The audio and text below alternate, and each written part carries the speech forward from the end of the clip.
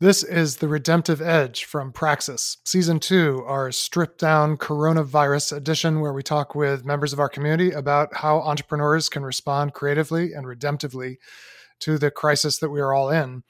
And today, I'm Andy Crouch, partner for theology and culture. On the first episode, I was interviewed in a way by Dave Blanchard, our co-founder and CEO. But today, I'm back in the interviewer seat, talking with one of our venture partners, Donna Harris. Donna has been an incredibly valuable member of the Praxis community and a mentor to many of our programs. She has a long track record in entrepreneurial leadership. She was managing director of the Startup America Partnership during the Obama administration. She was the co-founder of 1776, one of the largest networks of startup incubators in the country, and still runs as managing partner of the 1776 Venture Fund. And she's the founder of Builders and Backers, which we'll talk about a little later in the podcast, because it's a really great model of how we can respond at the local level to the both chronic and acute realities of our time. But Donna, the reason we wanted to talk with you today is really begins with a session you did with some of our guild founders at Praxis on lament and the role of lament in creativity. So thanks so much for joining us to talk about this, because I have been, as you know, I've been sharing and teaching this material myself, always giving you credit for months now. And I think it's time that people heard it from the source. So I'm so glad you could be part of actually sharing it. I'm glad that we're able to do this today. I'm looking forward to it. So I first heard some of these ideas from you in, I think it was November, maybe long before we imagined the depth of lament we would all be facing. But it was incredibly relevant even then. And so maybe we can start by just talking about how you would define lament and where you go to learn about lament and what the elements of lament are. And then we can talk about how that applies to the work of entrepreneurs. Sure.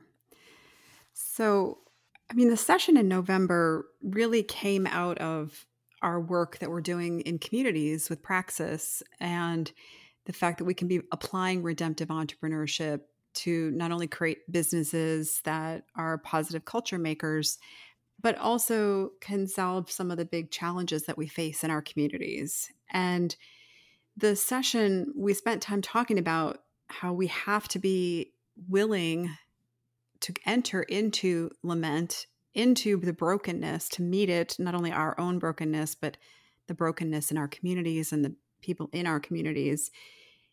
It is the only way that we can genuinely tackle that brokenness. And it is not something that we as modern American Christians are good at or know that it is part of our practice of being a Christian. And so we spent time talking about how do we stop running from the brokenness, because God wants to use it. And if we don't bring that brokenness and our pain over that brokenness and our questions over that brokenness to God and be willing to enter into a place of wrestling with Him over it, then we are simply trying to apply our own human actions and our desire to go and roll up our sleeves and take action, as opposed to taking action when and how and in the ways God wants us to take action. So we spent time talking about that discomfort that we feel, why we feel it, and what do we do about it? How do we learn new habits and behaviors and be able to be willing to tackle the difficult questions of truth and love and trust and some of the complicated things that keep us from confronting what's broken around us. I think it's so interesting you say this is the only way to really fully creatively respond to brokenness, because my thought is, well, isn't this what nonprofits do? They step in and solve problems or, seek solutions. And of course, you're not saying we shouldn't do that, but I think you're saying that jumps over a crucial step. Exactly. Look, we're all entrepreneurs, and entrepreneurs are people with a desire to act. We see a problem, we want to go fix it. We see a hill, we want to go take it. And we want to jump when we see brokenness, we want to jump right to action. And when we repeat passages of scripture where we talk about God uses everything, all things for His purpose, we jump to meaning making, where we are trying to Huh. force a purpose or figure out in our own human ways, in our own worldly ways, what that purpose must be, and force the action. And we skip over really difficult questions of uh, how can brokenness and love coexist? Huh. How can I reconcile what I'm seeing with truth, with a God of love, with complicated questions of, what do I do when what I see feels uncomfortable in the light of scripture? And it gets Yeah.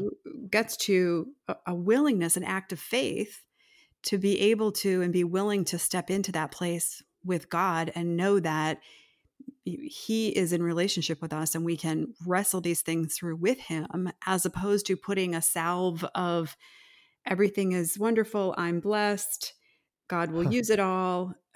Because oftentimes his solutions are different. They're bigger. They're they're not what we would do in our human, put a business plan together and go take that hill. And it's not Wow. to say that it doesn't coexist with action, because it very much does.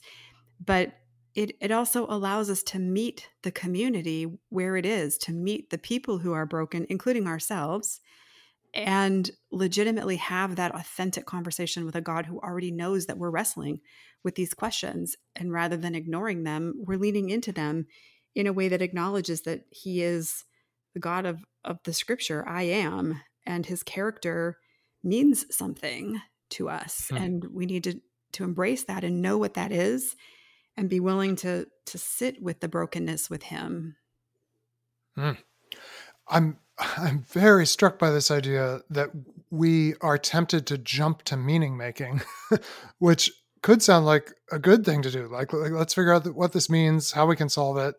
Um, but when that's done prematurely, it actually is idolatrous in a way. That is, we're making our own God's eye view of the situation. Um, I'm struck that a pandemic is one of the things that's hardest to make meaning from in a way. Like the many of the really cataclysmic things that happen in human history involve conflict and like war, and in war, both sides are constantly telling a story of why we're at war and what the meaning is and what makes this sacrifice worthwhile and why our enemy is worth it needs to be defeated. It's harder to construct that meaning for a virus, this tiny little encapsulated piece of RNA. I mean, it's an enemy, but it's not. It's so hard to tell the right story, right?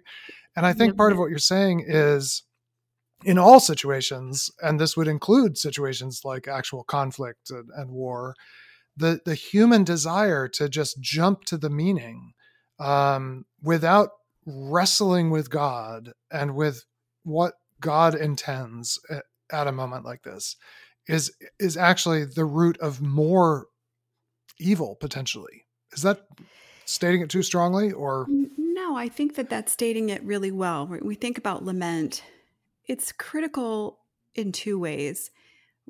One is that it's critical for us in our own lives, in our own callings, in our own relationships, and in this moment, Hmm.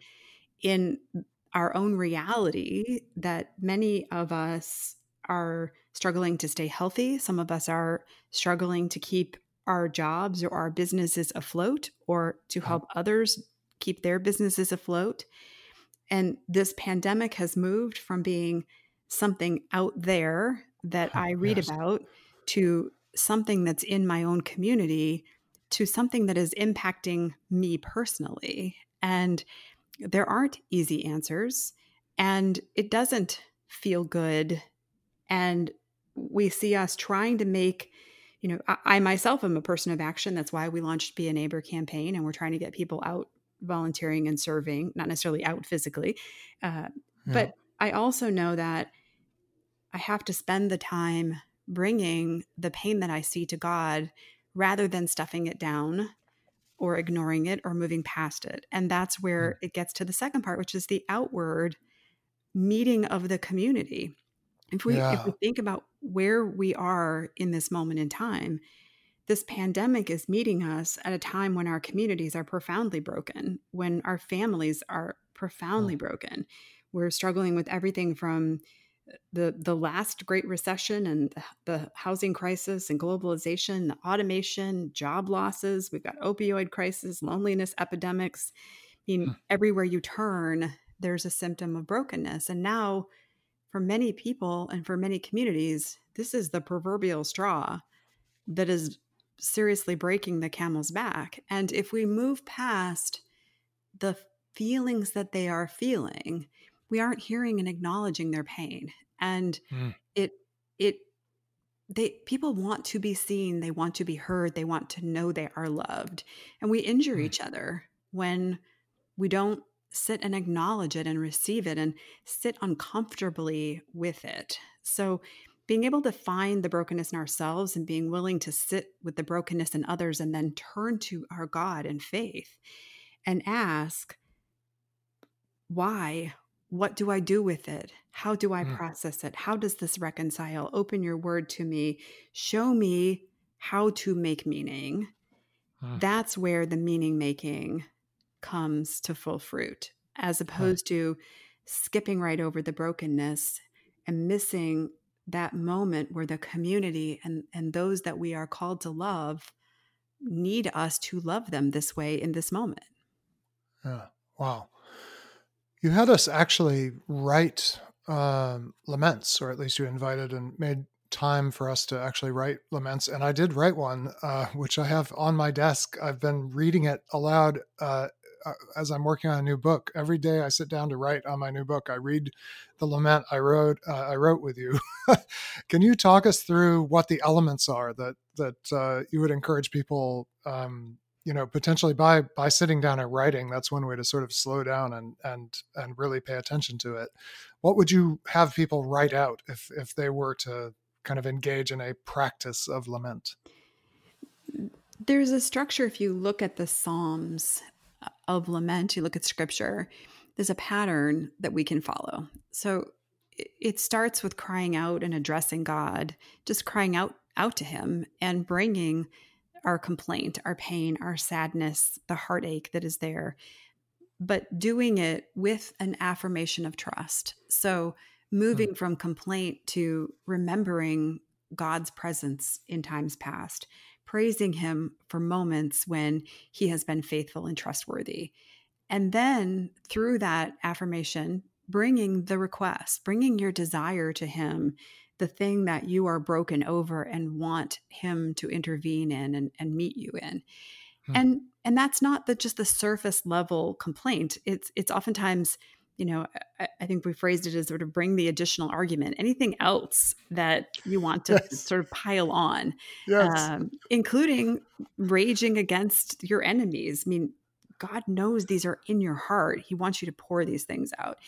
Huh. But then offering an assurance that you know you're being heard, right? So we're returning again to him and and acknowledging, what is it that you need to be heard on, and being assured that you are being heard, and then just the praise, the promise to offer the praise to God in the moment of when that thing that you are lamenting over is met, the praise that is there with him, and the assurance that you're thankful for in the moment, things that you are actually grateful for in that moment. And the pattern involves both the offering of the pain and the acknowledgement of his sovereignty and his Right. omnipotence and his power, and our trust in him in this very painful thing that we're bringing to him. And then sitting quietly with it and sitting quietly with him Hmm. and listening to that small, still voice and looking for the moments and the opportunities and the doors to open uh, around the ways we can make meaning and the ways we can move forward and the ways he will use us in actually meeting that pain and tackling that problem or loving our neighbor or solving that problem. Hmm. There's several things that you're holding together in this pattern that have been so helpful to me personally, and as I said, were long before the coronavirus hit. And one is enfolding the complaint and the tension and dissonance in enfolding that with trust is really striking. Um, and then I love what you include, this idea of additional argument, which was one of the like bullet points in your description of what we should write out. And the psalmists do that. They're like, oh yes, God, and also if you don't act, like not only will we die, but your name is going to be profaned among the nations. Haven't you noticed? Exactly. Whatever. Like they're very good. I just love the additional argument part, and then the invitation to even to rage, which so to I don't know, fullness of emotion or even excess of emotion, like the outpouring maybe of emotion that we have, at a world that allows things like this to happen, and that is part of the process with God. Mhm. Um, but then I think what you just said really struck me, that having poured all this out, also having this component of stillness. So once we've done the whole thing and offered both our complaint and our affirmation of trust, both our rage and our promise to be faithful to God and trust God, that then there's this moment of quiet that also is part of the practice in a way. And it just seems very powerful to hold all this together. And And so, hardest often to do in our time of busyness, and particularly right. now as we are all throwing out our limits on screen times and digital devices and whatnot. There are no shortage of memes and video chats and conversations that can distract us. So having the discipline and the structures in our own lives to make ourselves take that time. I keep talking about sort of making ourselves, forcing ourselves to enter into lament. It has to be purposeful because Huh. it's not our default. Right. Right. Wow. That's very, very good. And your premise, to kind of recall the context of this, is that this is actually where genuine creative action begins. In other words, this is not an alternative to acting and even perhaps taking that hill in some way. It's actually the essential preparation. Is that That's right? right. And how does That that work? Like, what that is happens right. next Right. That after is you right. after you've done this? Well, I mean, fundamentally, if we don't do it, we're in essence saying evil is here to be suffered and lived with, Huh. as opposed to evil and injustice and hardship and brokenness is an enemy to be attacked. And God and we are partners in doing that. That's an extraordinarily strong statement of faith to, Huh. and requires us to do the kind of wrestling that you see our heroes of the Old Testament doing. Um, but if we're actually going to take the direction for serving and solving to tackle the brokenness in our communities, we have to start from the hypothesis that evil and injustice can be attacked. Hmm. And if we don't enter into lament, we're in essence starting with the wrong hypothesis to begin with. Uh, Wow. and then we have to be willing to get up close with the problem to truly do discovery around the problem. And when we're looking at our communities, these are very personal things that are broken in our community. We're talking Huh. about people's emotions and their lives and difficult things like opioid addictions and loneliness and suicide epidemics and historical racism and the schisms that we are experiencing between blue and red and young and old and every aspect of society. You can't solve those things by keeping arm's length.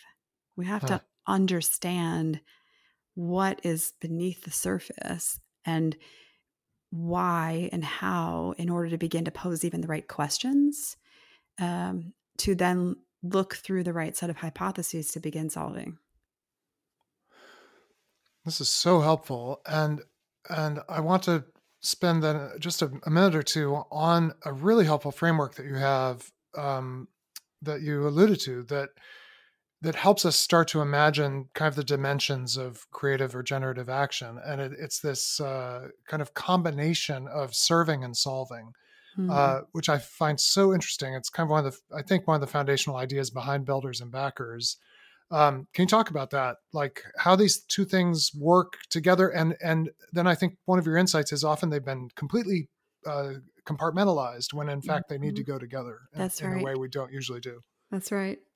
I've spent the last 3 years really getting up close and looking at why some of our communities are flourishing and others seem not to be, and unpacking why and what we do about that. And one of the things that really struck me was we think about the problems that exist in our communities. We have not for profits and churches and schools and community organizations that are trying to meet the need. And we as individuals are being asked to play a role of volunteer or donor. And so if we imagine it sort of in a matrix, that would be passive serving in the lower left, right? We're serving, we aren't Huh. actually solving the need. And the world that I come from, entrepreneurship, uh, very much is active solving. So Huh. it would be in the upper right quadrant of a 4 quadrant matrix of, Huh. and so if we think about how do we actually create flourishing communities, I was struck by the fact that these two worlds of serving and solving don't actually work together very often. And as a Huh. believer, as a person of faith, and I spend time with my church and spend time in the activities with my church, very little of what I was seeing in the faith community fell into the solving bucket, Right. right? Yeah. We've all Interesting. been on our missions trips. In fact, my first really face to face encounter with brokenness and lament was on a missions trip Hmm. in Haiti. And I met a little boy who is my son's age now, who couldn't be more than, 8 or 9 or 10. And he lived in City Soleil, Port au Prince, Haiti, Hmm. and had no clothes and no money, and clearly was extraordinarily impoverished. And I was broken by that because here we were on a missions trip feeling good about painting the church and spending time with the kids and doing wonderful, wonderful activities. But I wasn't fixing what was causing the brokenness.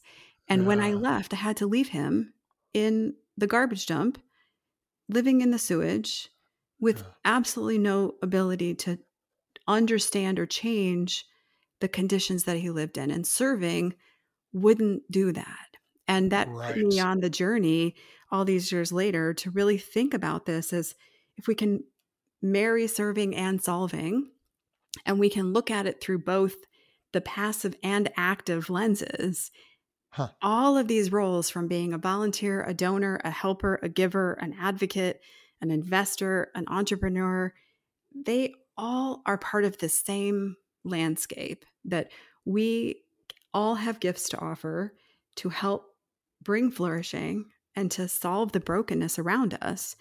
But it all has to fit together, and all of our gifts have to fit into one framework for doing that. And we, of all people, the believers, particularly believers who are entrepreneurs, we're extraordinarily equipped to help lead people to understand that these two worlds really belong together. Wow. That's very, very helpful. One very concrete way you're doing that right now, as you lament and try to discern exactly what you can do at this moment, is working with one of our accelerator alumni, Rob Peabody of VOMO, on a project called Be a Neighbor, and maybe you could talk about how that's working and maybe a little bit of like even the backstory of what you were doing before, but how in the this moment of crisis you found a way to deploy his technology and his team in a new way. Now, Rob and I met almost a year and a half ago now at the Praxis Business Accelerator. I was one of the mentors talking with him, and immediately we connected on this concept that we were actually trying to tackle the same challenge, which is the brokenness in our communities. But he was coming Hmm. at it from sort of lower left, serving, volunteering, and I was coming at it from upper right, right, active solving. Huh. But we were trying to do the same thing in essence, solve the same problem. And that led to a year and a half of just continual conversation. I ended up investing in his business and joining the board. And we were working on how the platform that they have created can play a role in helping meld serving and solving together in communities, and the work that we're doing with builders and backers to teach communities how to do this well. And we then experienced COVID-19, and I saw the flurry of Google Docs and listservs and people trying to figure out how do they know who needs prescriptions picked up and how to help their neighbors, and starting to really want to play a role in serving. And Rob and I immediately got on the phone and said, we have the thing that the world needs to Yeah. help mobilize this. Uh, are We're in a position to provide that. How do we do that without tanking the company? And Right. right, so Fair there was enough. definitely some prayer and some conversation around that. But that led to Be a Neighbor campaign, where for any not-for-profit, any church, any government entity that is on the front lines and sees the needs that need to be solved in their communities, they can use the VOMO software through beaneighborcampaign.com.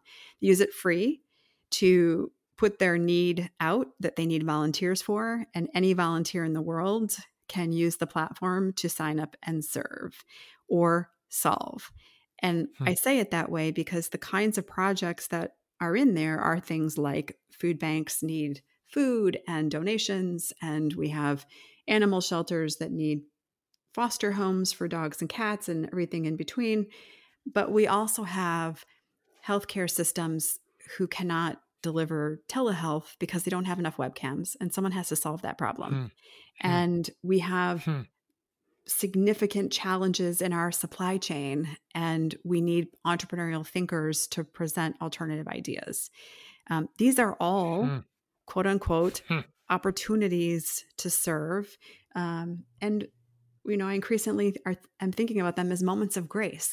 This pandemic needs millions of moments of grace, and we all can participate in providing them even without leaving home. So we're now freely offering this platform worldwide to anyone, not just organizations, but individuals. If you want to use it for your neighborhood to Hmm. raise the need and have people click a button and say, I can meet that need, you can do that. And then we also have, if you look at the site, there is a place for somebody, if they have a need and they don't know how to get that need met, they can click that button, and we are taking on the responsibility to help find a solution for that, whether that's through existing not-for-profits and churches on the ground in communities, which we hope that will be, but also directly ourselves if need be. But somebody has to stand in the gap for the kind of struggle that is emerging as many of our not-for-profits and church communities really grapple to get their arms around what this crisis means for them and for their communities and their members.